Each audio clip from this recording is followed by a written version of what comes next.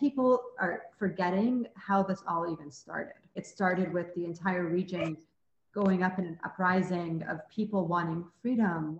Yeah, a lot of the problems that we have now could have been prevented. And it's a bit dismaying that it's a lesson that doesn't seem to be like learned yet. I mean, the right to protect is completely, I think, a bit ruined now for other countries. So if it's another country where the government is going to be terrorizing their citizens, there is a fat chance that the international community will interfere because of what happened in Libya in 2011, Yeah. which is quite sad. I mean, that's what happened in Syria, right? Yeah. Yeah. It's already ruined, the right to protect, because the right to protect should not be just the right to protect. It should also be the right to help to rebuild. And I have had long discussions about sorry, not the right to rebuild, the responsibility to rebuild. I've had long discussions with people in policy about this, because they were like, "Oh, we don't want the whole state building U.S. fiasco thing that happened in Iraq," or and I'm like, "Why?" So the only scenario invented where you help people rebuild their government is to actually be colonialists. Like, so you can't supervise such a mission. you can, you can't support. You can't give technical support. You can't give and advices, planning, strategies. You can only think of yourself as the one who could rebuild. But yes, that's how they think. I think some of them, when it came to the whole responsibility to rebuild, there is a fear of this whole state building taboo that is going on in international relations.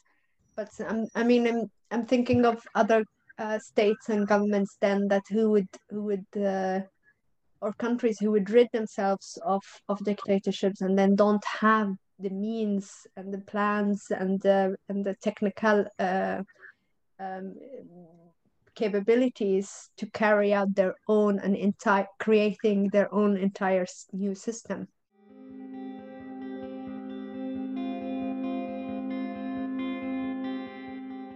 This is A Seat at the Table, a podcast series by the Oslo Women's Rights Initiative that discusses global peace and security with a special focus on the situations in Yemen, Libya, Iraq, Lebanon, Iran, and Syria. I'm your host, Mariam Nayib Yazdi. You just heard a clip from a conversation between me and fellow OWRI network member Asma Khalifa, who you'll hear more from throughout this series. Asma Khalifa is a Libyan activist and researcher working on civil society and human rights, women's rights, and youth empowerment. She's also the co-founder of the think tank Tamazight Women's Movement. In our last episode, Asma explained that a major reason why civil society leaders and groups are sidelined at dialogue tables is because too many decision makers believe only those who can effect change should be at these tables. But the true agents of change are in civil societies, not within dictatorships, militia groups, or individuals and groups who are in the business of normalizing authoritarian rule.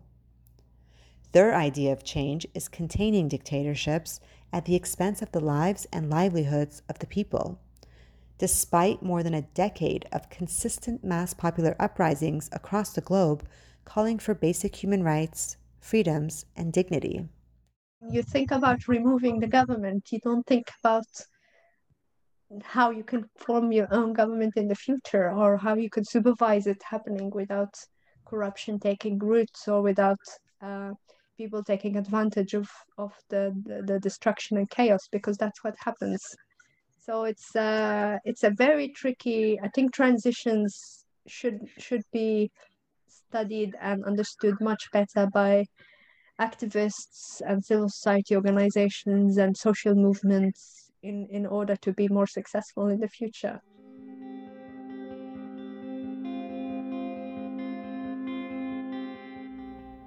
Today's episode discusses why peace processes fail, with special focus on the international community's role. But The topic is so big that we're splitting it up into 2 episodes to make sure we cover all the main points while still being conscientious of time. I think it's a very much an issue of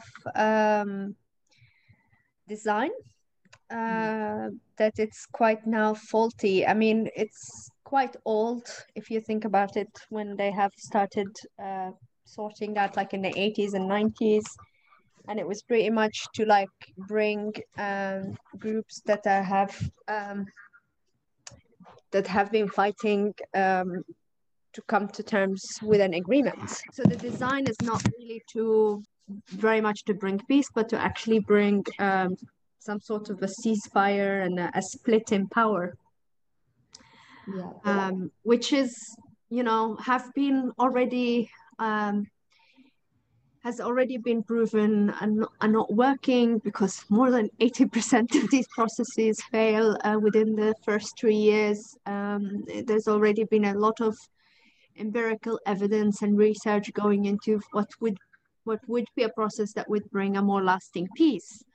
I really genuinely think that there is a lot to be updated in the whole UN, and that just takes a long time. Yeah. But also, I think it's not just the UN who is sort of fixated on this format. I think also governments want more than not a quick fix. Yes. And that means they want the troublemakers to come sit on the table, basically.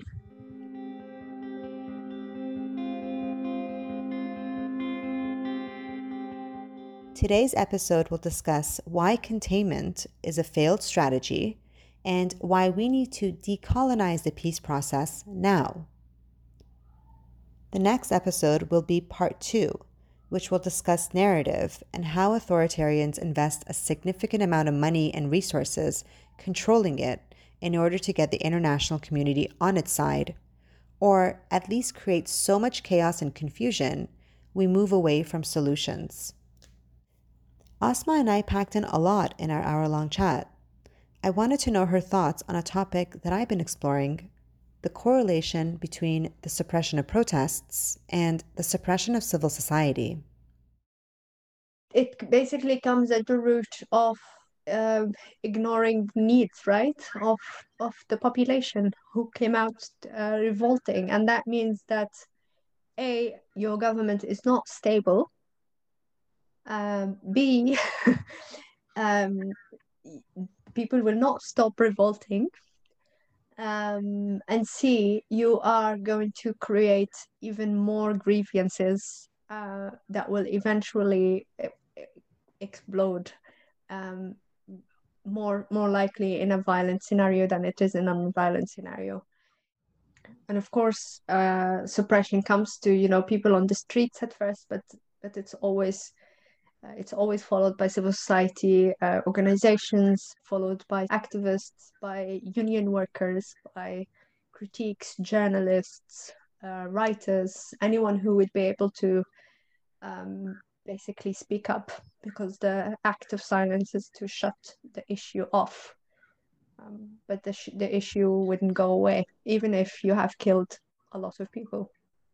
You can't have reform in a violent conflict. No. You can't. And silencing any dissident voices and silencing any critiques and not paying attention to any of that is an authoritarian move of being able to contain. But then the question would be like, to how long are you able to contain?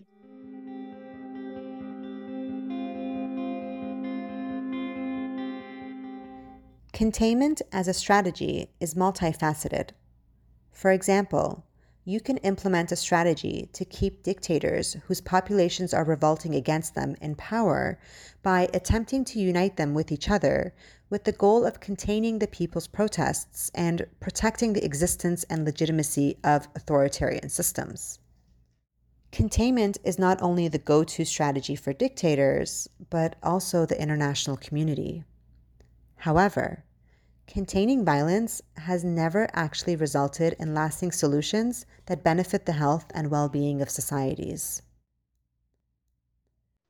Like, can we talk more about the type of support that civil society and activists need in order to work toward meaningful change? The support also has to acknowledge that these people have their own agency, right? They have their own capacities, they have their own competencies. And so it has to come from a decolonized spot, not that I am more developed and I know better, but that people know differently. And if I am genuine in wanting to support them, then I would ask them what kind of help they need. I think that's the first rule, is someone coming to you and saying, well, I would like to support you, but how can I do that? Yeah. It's like this whole, with all the protests happening in the US and the slogan that everyone is saying is listen and learn. I'm listening and learning. But they're not doing that with the MENA region. No. Because the assumption is that they don't know, right? It's a very racist thing. We don't know. So it's not something that they could think of. And it's strange that it's not, I mean, sometimes it's actually people less in government, more in developmental organizations that do that I see this attitude, where people who have only been a few years working in a country called experts, while you are never get to be called that.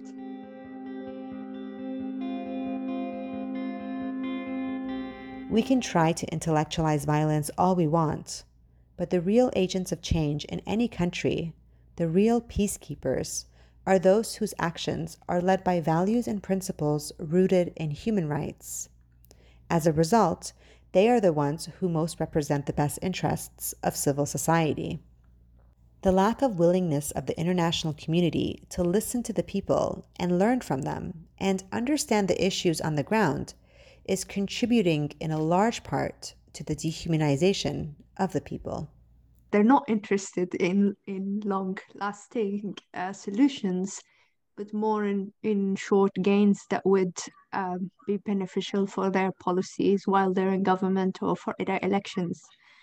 Usually with these conflicts, such as Libya and Yemen, you have multiple stakeholders. You have many countries who have interests. Either they have been selling weapons, or they have been supporting one faction versus the other. They would like an ideal scenario where a government this and that would be reinstated instead of the one that might be winning on the ground. So yeah. I think divergent interests compounded with short-term sights for politicians who want to do something while they're in office, and then it doesn't matter in 10 years, is I think the most the way that I would see it most realistic. If, for instance, France and Italy, who have been fighting inside Libya for years now, have had a more common vision or a more understanding, where they could see that it could be a win-win situation for them both, we wouldn't have been the conflict wouldn't have reached where it is now. And then you have states that interfere directly, like I mean, they're all, France has been as well, but more like UAE and Turkey, and who all have, their interests and actors that they want to support, that they see are more beneficial for their governments. Besides all of these reasons, there's also a bit of a mix of a lot of ego in the international system regarding negotiations and things like that. There's a lot of, I have to come first, or my position has to be, my interest is more important, or you know what I mean? Or my government has to come up as the winner, etc. I'm like, you can't win when you're fighting in another country. I mean, you're not, you can't. It's not just about who has more bombs and who has bigger guns. It's also about what process has the biggest social backing, because if the process doesn't have social backing, then it will fail. Even if the part that you've been baying and giving guns to has won, if it's not supported by the population, it will fail. Decolonizing peace processes is easy to understand. It simply means giving agency to civil societies rather than what is currently happening, which is the intellectualization of the violence that colonized peace processes sustain and create. Appeasing or working with dictators is no shortcut to peace and stability. Peace, security, and stability can only be achieved when the meaningful participation of civil society, namely women, is prioritized in dialogue tables. So why aren't civil society and its leadership prioritized in talks? Narrative has a lot to do with it. If someone controls the narrative, they control how people talk about an issue. We'll discuss this and much more in the next episode. See you next time. Bye for now.